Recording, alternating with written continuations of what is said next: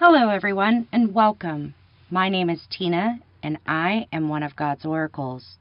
And my name is Terry, and I am one of God's warriors.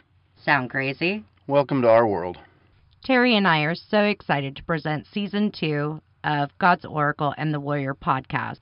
This season will be filled with 12 stories of how Father used ordinary people to do extraordinary things, to save lives, or to change someone's path on this earth so that they could live a life of peace, love, and joy. So there are so many times that we have been at the right place at the right time, if you want to call it that. And at the time, you may think it's a coincidence. Check out Season 1, Episode 6, No Coincidences, because it's not a coincidence. Father will put us in places that we need to be, and we help to intervene, save someone's life, change their path, or even plant the smallest seed. This season, we will have 12 amazing stories from everyday people who were honored to be chosen by Father to save a life or to change someone's path on this earth.